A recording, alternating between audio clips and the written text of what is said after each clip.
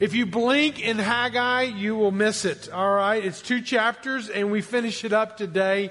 But it's one of those that I'm sure if you're in a fresh start, it is not finished. You are still in the beginning. So fresh starts are refreshing.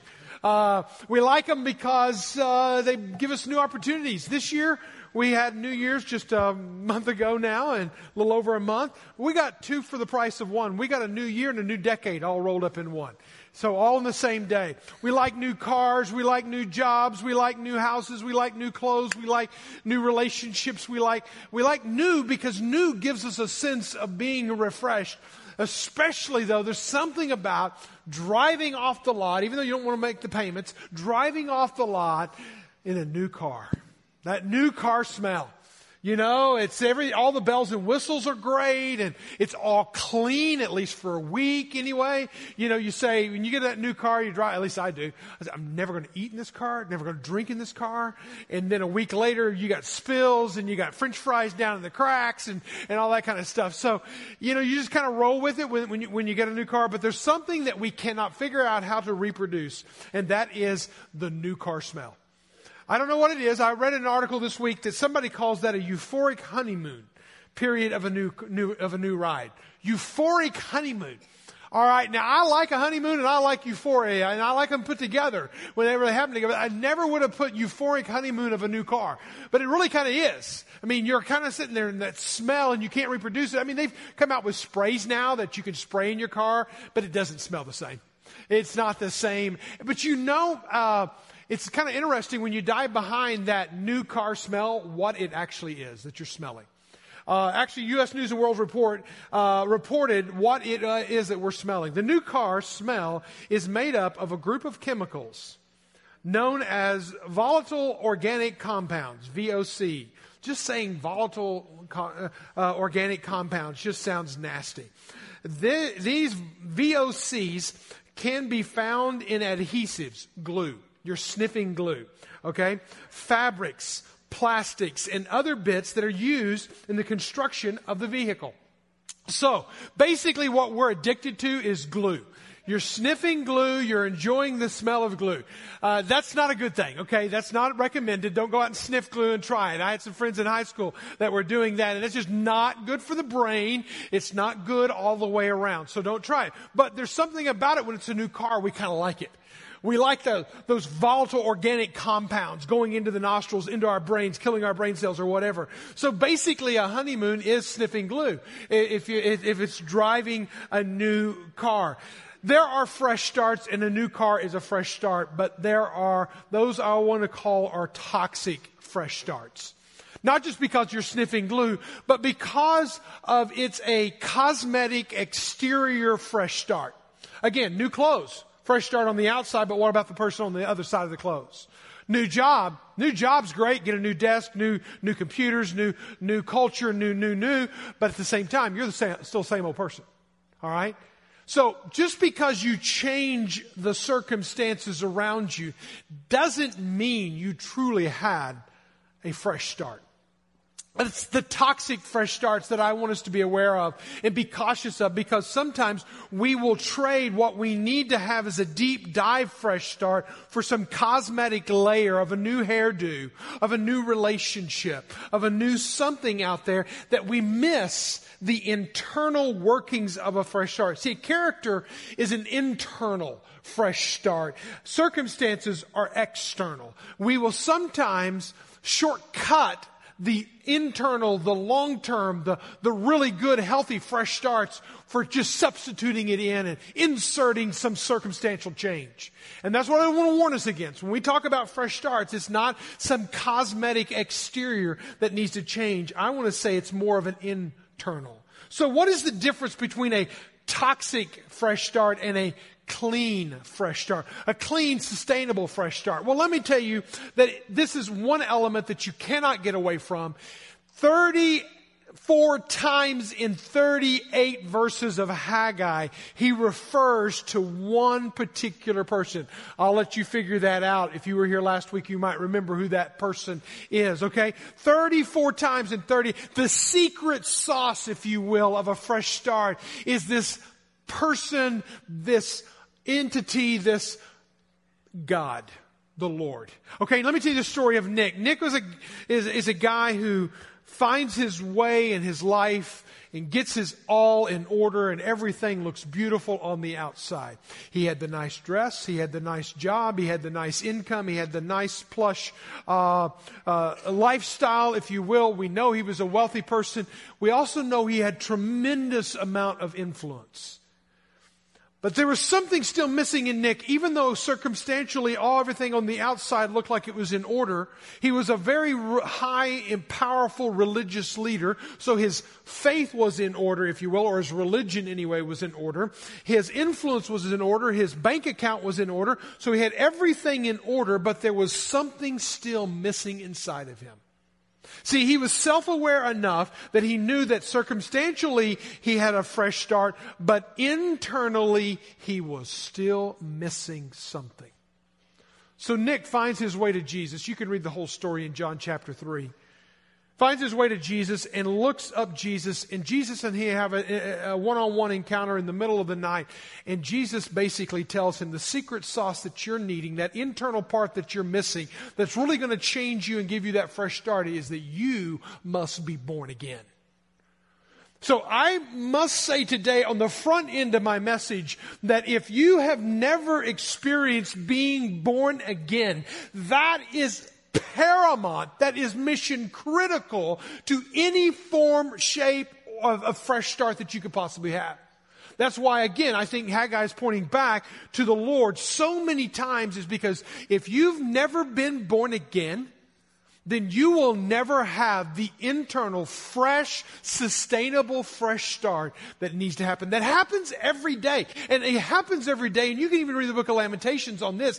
It's mercies. His mercies are new every morning. Great is His faithfulness.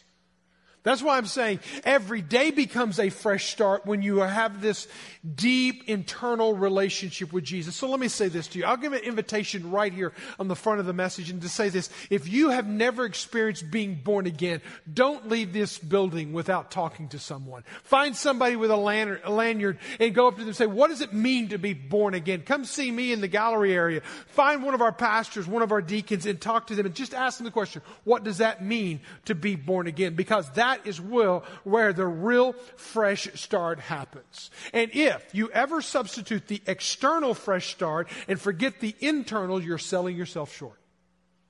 So find the book of Haggai. We'll be there in just a moment. Because if you go back to the book of Haggai, if you were here last week, you remember that they were getting a fresh start after 70 years, 70 long, grueling years. First it was the Assyrians, then it was the Babylonians, and now it's the Persians. And they're literally, even though they're being set free under Persian rule, they're still a puppet government to the king of Persia. So all along, they for 70 years have been feeling in this rip apart of freedom, this oppression, this lostness, this being ripped out of their land, everything being pillaged. It was a dark season for them. 70 years. Now they're going back home. Now they're restarting life. A remnant of the people, the Bible refers to them, a remnant of the people, probably about 50,000 scholars estimate, moved back. Only about a sixth of the Jewish population of that day. So we're talking about a very small amount. Move back. They get the high priest is in place, Joshua, and a guy named Zerubbabel, who was the grandson of Jehoiachin, who is of the lineage of David. So here's the external fresh start that they were going through. The external fresh start was this. They've got their monarchy back in place. They're back in their motherland. They have people, they have priests, they have kings, they have rulers. They are getting an external fresh start. But what happens to them internally is they grow stagnant. They get cluttered lives. They get busy. They get distracted. They get a lot of other things going on. And they kind of forget the internal workings of God, and they just focus on the external benefits of living free in Christ, living free in their motherland. So here's what I'm saying. We can easily substitute the internal and be satisfied, sadly, with external circumstantial changes, fresh starts. Don't miss the internal. In fact, they lost their space for God. They lost their passion for God. enough, and again, I mentioned this last week, I mentioned again this week, that Zechariah was a prophet that was alongside at the same time in the same location as Haggai. And Zechariah records this about how God was feeling about his people. In Zechariah chapter 1, verse 14, it says this, that I am exceedingly jealous. And then he goes on in verse 15, and he says again, I am exceedingly angry. God was not happy. They had their land back, they had their king back, they had their priest back, they had their lives back, they had their homes back. In fact, they had paneled homes. We talked about that last week. They had everything externally back in order, but they had forgotten God in this. And God became jealous. And that's okay. And God became angry. And that's okay, because if you're God, you can become angry. You make up the rules. And so he does. He becomes angry. What had happened is they'd just forgotten to do the work of God. See, God was no longer getting their first and their best. He was getting their last and their scraps. Ezra chapter 4, verse 24, the historical writing in this time period, he says, then the work of the house of God that is in Jerusalem stopped.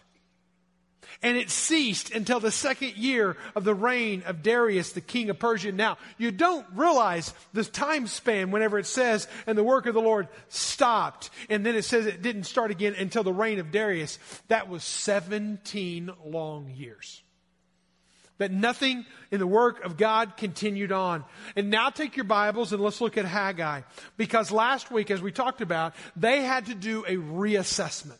Where are we about the priorities and the pleasures? Are we living for our priorities and our pleasures? Or are we living for God's priorities and God's pleasures? And if we don't right-size that, again, we're not going to be able to have that internal fresh start like we should. And right-sizing that and getting our focus on what God's plan is for our life and getting Him working in us is a part of that reassessment.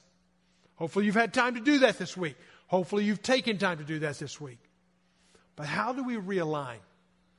We reassess, we move to realignment. This is where change begins to happen. And what happens in verse 12, and I just mentioned it quickly last week, is this is what it says in verse 12. And Zerubbabel, he's the governor, the son of Shealtiel, I'm not going to say that again, so there you go, you can figure that one out. And Joshua, the son of Jehozadak, I'll not say that one again either, the high priest, and the remnant of the people. It's interesting, he mentions three different categories of people. You got Zerubbabel, you've got Joshua, and you've got the remnant. Now keep going. Of the people. Obeyed, everyone from top to bottom, obeyed the voice of the Lord their God and the words of Haggai the prophet. And the Lord their God had sent him, and the people feared the Lord. See, God spoke, people obeyed. You're going to see in a little bit where God speaks and the people don't obey. But right now, God speaks and the people make adjustments. See, that's so critical to this whole fresh start idea, is that I'm going to hear God speak as I reassess, and then I'm going to realign to His will. And then there's going to be this emotional union. Notice this, they obeyed the voice of the Lord, and notice this, that they also had this deep fear and respect for God. Now, this is not the bad kind of fear, the fear that makes you want to run from God. This is the kind of fear that makes you want to go to God. There's a big difference in the two. It's the same kind of fear that it says in Proverbs chapter 1, the fear of the Lord is the beginning of knowledge. So actually, this is a good kind of fear. This is that respect. That is that emotional connection. This is that longing. It's that I know my place in the world and I know God's place in the world. It's a good kind of fear. And so he said, these people had a deep fear for God. They obeyed and they connected with God. So let's talk about what it takes to realign. After we reassess, we realign. And we're going to look at this in just three quick bullet points here. Number one is you're going to live your 180. You have your 180. 180 degrees. You're going down this path. You get to the end of this road, this ditch, this dead end, this detour, and you're waking up today. I don't know if it's you today, you last week, you next week. I don't know when you'll wake up, but I'm on the wrong road. And you will have to decide what it's going to take for you to do a 180 and get back on track with God. But you're going to have to do that. You're going to have to go this way, and you're going to have to return and come back to God. What got you here won't get you there. It's more than a good book title. It's actually what we have to do in our lives. Change is what it's going to take. Every new beginning comes from other beginnings in, Seneca said. That means I've got to see something end in my life that was once started in my life if I'm going to see a new, fresh start in my life. So what is the thing that needs to end? We've talked about Zechariah enough. Let's go over and read Zechariah. Chapter 1. And we're going to notice something here as we read Zechariah. He's going to tell us exactly what a 180 looks like. He said, the Lord was very angry with your fathers. Okay? And again, this is referring back to before they went into captivity because they didn't listen to God. And this is the fathers of the people of Israel and the people of Judea. And now he is coming to them. He's saying, therefore say to them, thus declares the Lord of hosts. Now, circle that phrase. He's going to say it 3 different times in this verse. Total in the book of Zechariah, 53 times he will refer to God as the Lord of hosts. We'll come back and talk about that in a moment. Return to me, says the Lord of hosts, and I will return to you, says the Lord of hosts. That is the 180. I have gotten off track from you, God. I've been doing it my way, calling it my own way, and I have ended. I've come to a point that it's not working, and I'm going to have to do a 180. I'm going to have to turn and come back to you. I'm going to return to you, but guess what, God? You're going to return to me. It's going to be this beautiful union. Now, what he's pointing to is this gap of separation. And when we go over here and we do it our way, we create a gap between us and God. And what happens is we get to the end of our roads and we look back and say, God, you failed me. God, you left me. God, when are you going to get me out of this mess? When all along, we were the ones who got us in the mess to begin with. We stopped listening. We stopped leaning in. We stopped obeying whenever he spoke. And we're going to have to come back to where we got off track. And this is a principle that we're just going to have to learn in our lives, constantly keeping ourselves in check, and that we will look at what is God saying? What is His Word telling me? This is what Proverbs 22:28 says. Do not move the ancient boundary stone set by your ancestors. He's referring to markers or landmarkers or principles or stakes in the ground. That these were put there. Your ancestors put them there. These boundaries, we don't need to move the boundaries. We don't need to rewrite moral codes of conduct. We don't need to develop a new ethics. There's not a business ethics and a world ethics and a church ethics. There's ethics. There's not a right and a wrong for you and a right and a wrong for me. It's not you living your truth and me living my truth. There is truth. So I don't need to move and rewrite the boundaries. But what happens, though, if I don't stop and course correct, I will veer off. Jeremiah, speaking of the fathers that God was angry with, was having to deal with people who wouldn't listen. He says, thus says the Lord, it says in Jeremiah 6:16. This is a verse that's been just working me up one side and down the other lately. He says, stand by the roads. Don't get off the road. Life's busy. You're going to stand by the roads and look and ask for the ancient paths where the good way is. I need to find that path. I have taken my detour. I've done it my own way. And now I'm over here at this dead end. I need to ask for the ancient paths. I need to stop long enough. I need to listen deep enough. I need to look out far enough. And I say, God, what are you about? Walk in it. Get back on track. And then what does He say He will do? He will give us rest. He will give us rest for our souls. The problem is that some people choose not to do that. And what happens to them? But they said, we will not walk in it. You're going to have to choose. You got 2 paths. Your path, God's path. Your pleasure, God's pleasure. Your priorities, God's priorities. You get off the path, you start writing your own rules, you make your own mess. I can remember one time going camping with my younger brother, who's a former Marine, land navigation trained and all that kind of stuff. And so he decided to take us off track as we went hiking into the Hobbs estate, taking his boy, my boy. We all went out to go hiking. And Lori had said, now this is Friday night, Lori said on Saturday morning there's Pee Wee football practice, and the kids have, I think it was Josh, has his pictures on that day, so don't be late. You can probably tell where I might be going with this. And so we go out there, but I'm going to come back early and he's going to stay. So he took us on this trail he took us off track. And took us, but I did notice where we got off track, and so I noticed where the trail was. And so the Saturday morning, as I'm leaving to take Josh back to get him back on time because I've been given an ultimatum, and I'm going to get back on time. And so what basically I do is I get up to the trail and I start walking. I thought, I'm pretty good. My brother has nothing on me. And so then I thought, okay, there's a big hill that we can go over and get there faster, or we can go around and it will take us longer. So a shortcut is what I call those. It ends up being a long cut. And so what we did is we climbed up, and what I thought was the top of the hill was where the car was not where the car was. Then I look back down and I cannot find the trail. So I've got my Pee Wee football boy, and this is Fat Mike days, so I'm out of shape, and I've just climbed a hill, and I'm thinking, what am I going to do? And now I'm climbing over things, but he's having to really climb over things. He's tired. We're trying to get out. I've got an ultimatum by my wife. I got to make it or die, and I might die out in the field. And so here I am. I got to get back. So I start listening, and I listen, and I said, I think there's a highway over there. I think 71 is just right over there, or Highway 12 is just right over there. And so we start walking in the way of the path. And we get back to the highway. Long story short, we make it back to the car. We make it back. I speed to get to practice. I think we made it in time for pictures. I don't know 100%. I'm still living to tell about it. So the short story of that is, you might think that you know the best path for your life until you get to the top of the hill and you look back and you can't find your way back. My friends, wherever you are, if you want a real fresh start, do your 180, get back on track wherever you left God. He's waiting for you. You return to Him, He will return to you.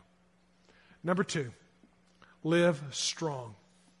Live strong. When you look at Haggai, go back to Haggai chapter 1, verse 13 and 14. If you go back there, he says, then Haggai, the messenger of the Lord, spoke to the people in the Lord's message and said, I am with you, declares the Lord. And the Lord stirred up in the Spirit, and it goes through the same names, Zerubbabel and Joshua and the remnant of the people. Now notice what the people will do this time. And they came and they worked on the house of the Lord of hosts, their God.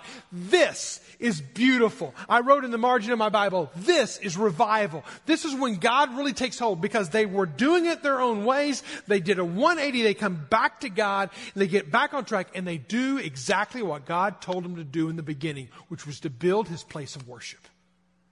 And they get back on track. It's a beautiful thing. But what's also beautiful and powerful about this is when God said, I am with you. I'm with you. Remember Zechariah just got through saying, we're apart. Now we're back together. We're separated. You're doing it your own way.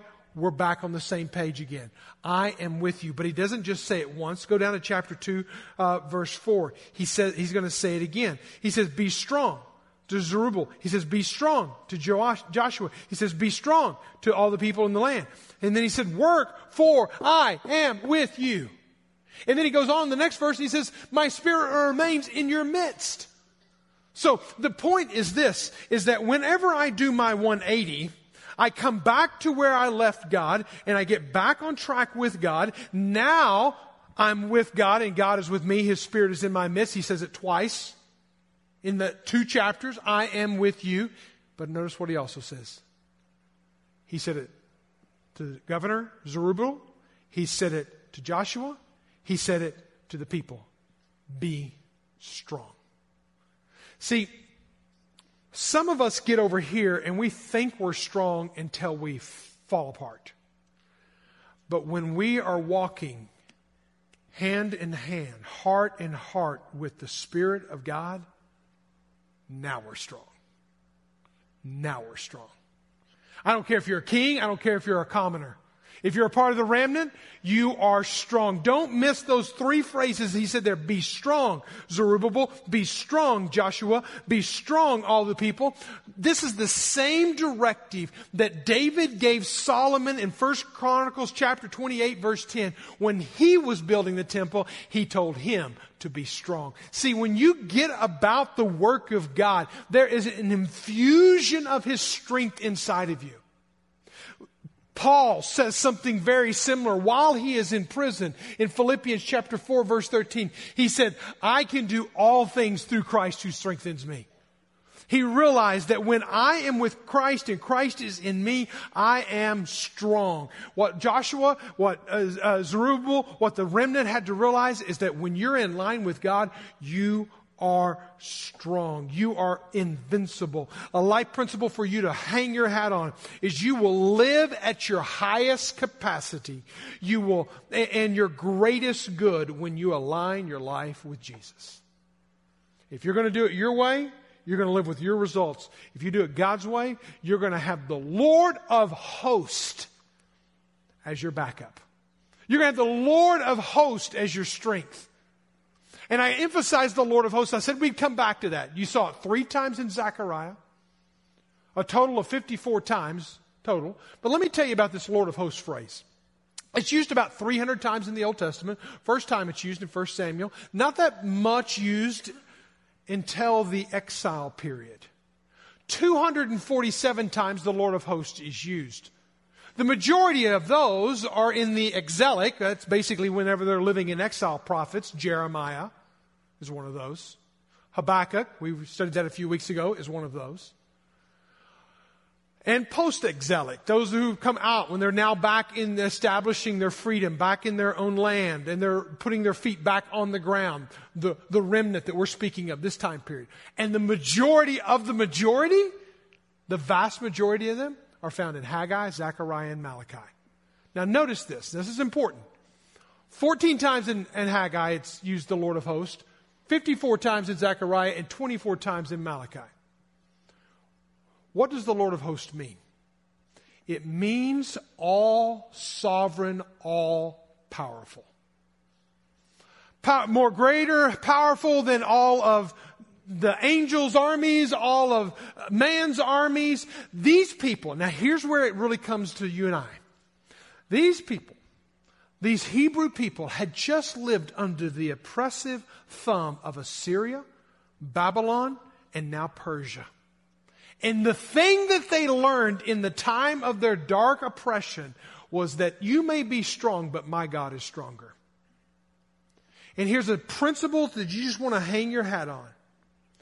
A little insight for our lives. God's might is most evident in our life when we are in the most difficult days of our life. See, whenever I can do it, I will do it. But when only God can do it, I now have to depend on God.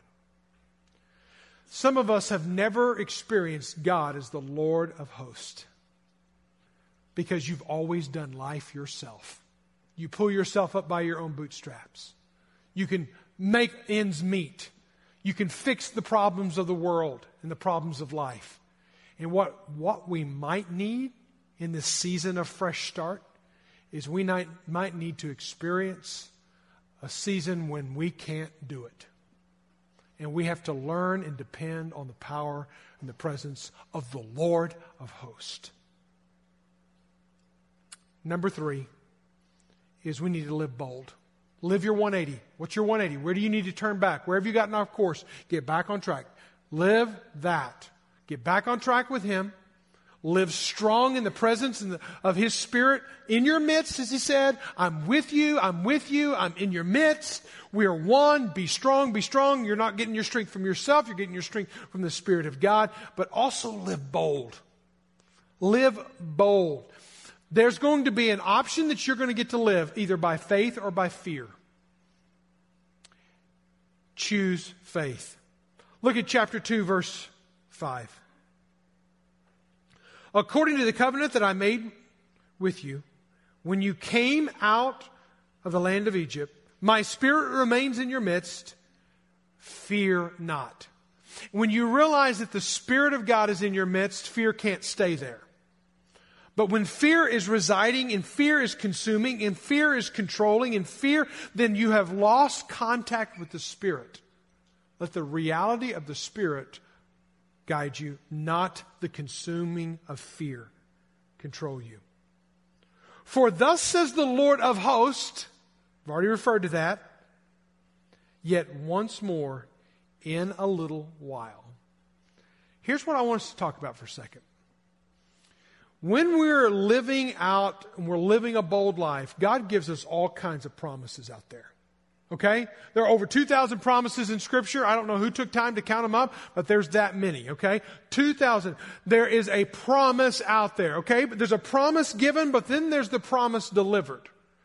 Sometimes we've heard a promise made, we've read a promise in Scripture, and we're claiming it, but we've yet to see it.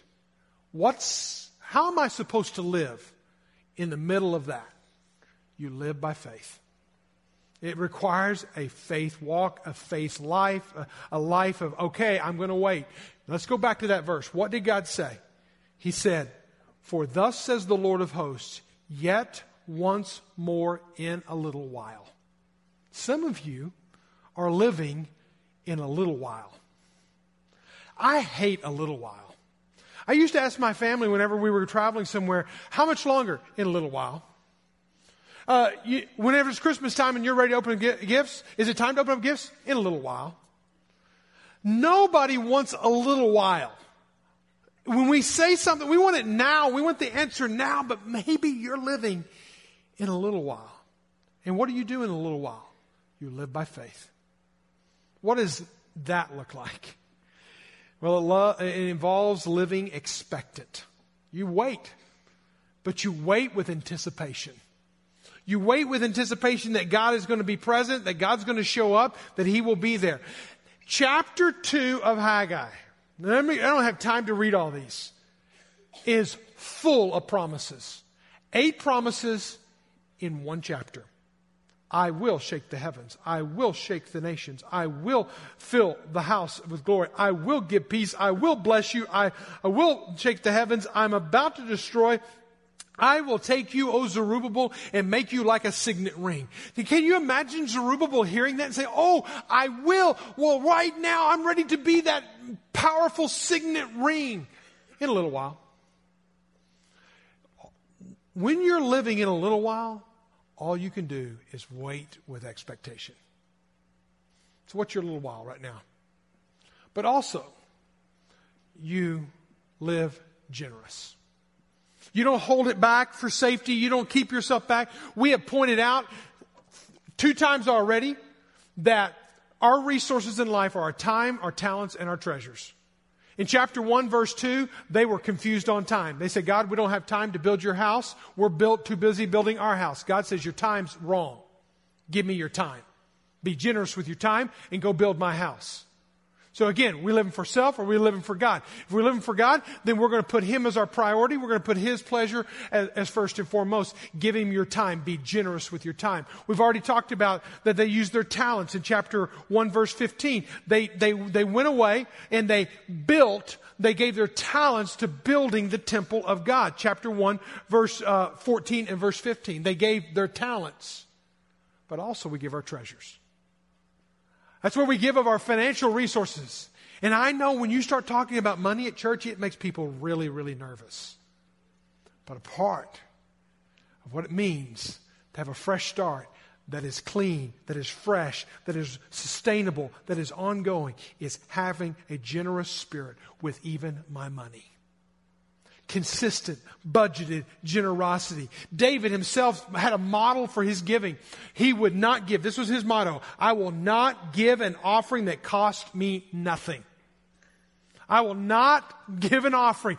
It's got to impact me. I've got to feel the offering. I've got to give it. He was building the first temple when he said that. The second temple is being built now. And in verse 7 and 8, look with me there. And I will shake the nations so that the treasures, circle the word treasures. I said time, talent, and treasures. Treasures of all the nations shall come in. How do they get in? Do they walk in? Do those little coins walk in? Do the dollar bills walk in? Do the shekels walk in? No. People bring them in and they give them. Treasures of the nation shall come in, and I will fill this house with glory. Glory means density of God. The fullness of God is in the house, says the Lord of hosts. And just in case you thought your 401k and your Roth IRA and your income is your money, the silver is mine and the gold is mine, declares the Lord of hosts. When we realize that our time needs to be given generously, our talents need to be given generously, our treasures need to be given generously, we begin to realign. We begin a fresh start that is sustainable, that is life-giving, that you will wake up and experience His mercies new every morning. Malachi was a post-exilic prophet. The same time period, I don't know, it's the exact same era, same date and time. But he writes these words: bring the full tithe into the storehouse, that there may be food in my house. What happened is they brought the tithe, 10% of their income to worship God, and it would fund the ministry of the temple of God. Whatever needed to happen among God's people, whatever needed to happen beyond God's people, that was happened through the people bringing their tithes in. 10%. Now, hang on to that. I thought before I share this, I need to just tee this up. Do you realize that over the past 2 weeks, just 2 weeks, what we have been able to do because of people in our church is consistent budgeted generosity. We wrote a check for $74,000 for a new bus for New Day Orphanage so that 45 children and about 12 workers will have access to doctors, will have access to get in and out of town. Well, whatever their needs are, they gave that because you gave that. Give the Lord a hand. This 2 weeks ago, we gave a microloan to a church planter in South Asia, who is living there and doing the work of an Apostle Paul. We call him Stephen to protect his name. We gave a microloan so that he could open a storefront so that his family would have a source of income. He has to manage the store, do the store, all that kind of stuff. But his family of 5 will run the store while he goes out and continues to be the Apostle Paul among the Nepali people. That's another round of applause. One more. In the past 2 weeks, we have a missionary from our church who lives in China, in the interior of China, who grew up in our ministry, who's now living in China, called by God to live there, who we were able to help get her out of China to a place so she can avoid the coronavirus. Because of your giving, consistent budgeted generosity, you make a difference in people's lives. When we bring our tithes into the storehouse, it's not just so we can turn lights on here. It's so that we can turn lights on in people's hearts around the world and in our own neighborhoods. So please understand, there is tremendous value. I know but it's my fresh start. It's your fresh start, and a part of your fresh start is getting aligned with God's plan for yours and my life. I challenge you today to live your 180, to live strong, and to live bold, expectant, and generous in every area of your life. This will be a challenge. It will not be easy. I'm right now reading C.S. Lewis's autobiography called Surprised by Joy. And I heard a quote in chapter 10 this past week that said this: where courage is not, no other virtue can survive and except by accident. I've kind of hung on that phrase. Where courage is not, no other virtue can survive except by accident. His headmaster of one of the schools that he attended told him that, grilled that into him, and that became one of the mantras of his life, even as he was planning on going into World War I to serve in the British Army. Where courage is absent, there's no other virtues. Basically, that's what he's saying. Listen, the courage today that I'm calling you out to do is to realign your life, do your 180, get back on track wherever you left God. Live strong by the power of His Spirit inside of you. Live bold in a generous expectation of what God's going to do through you.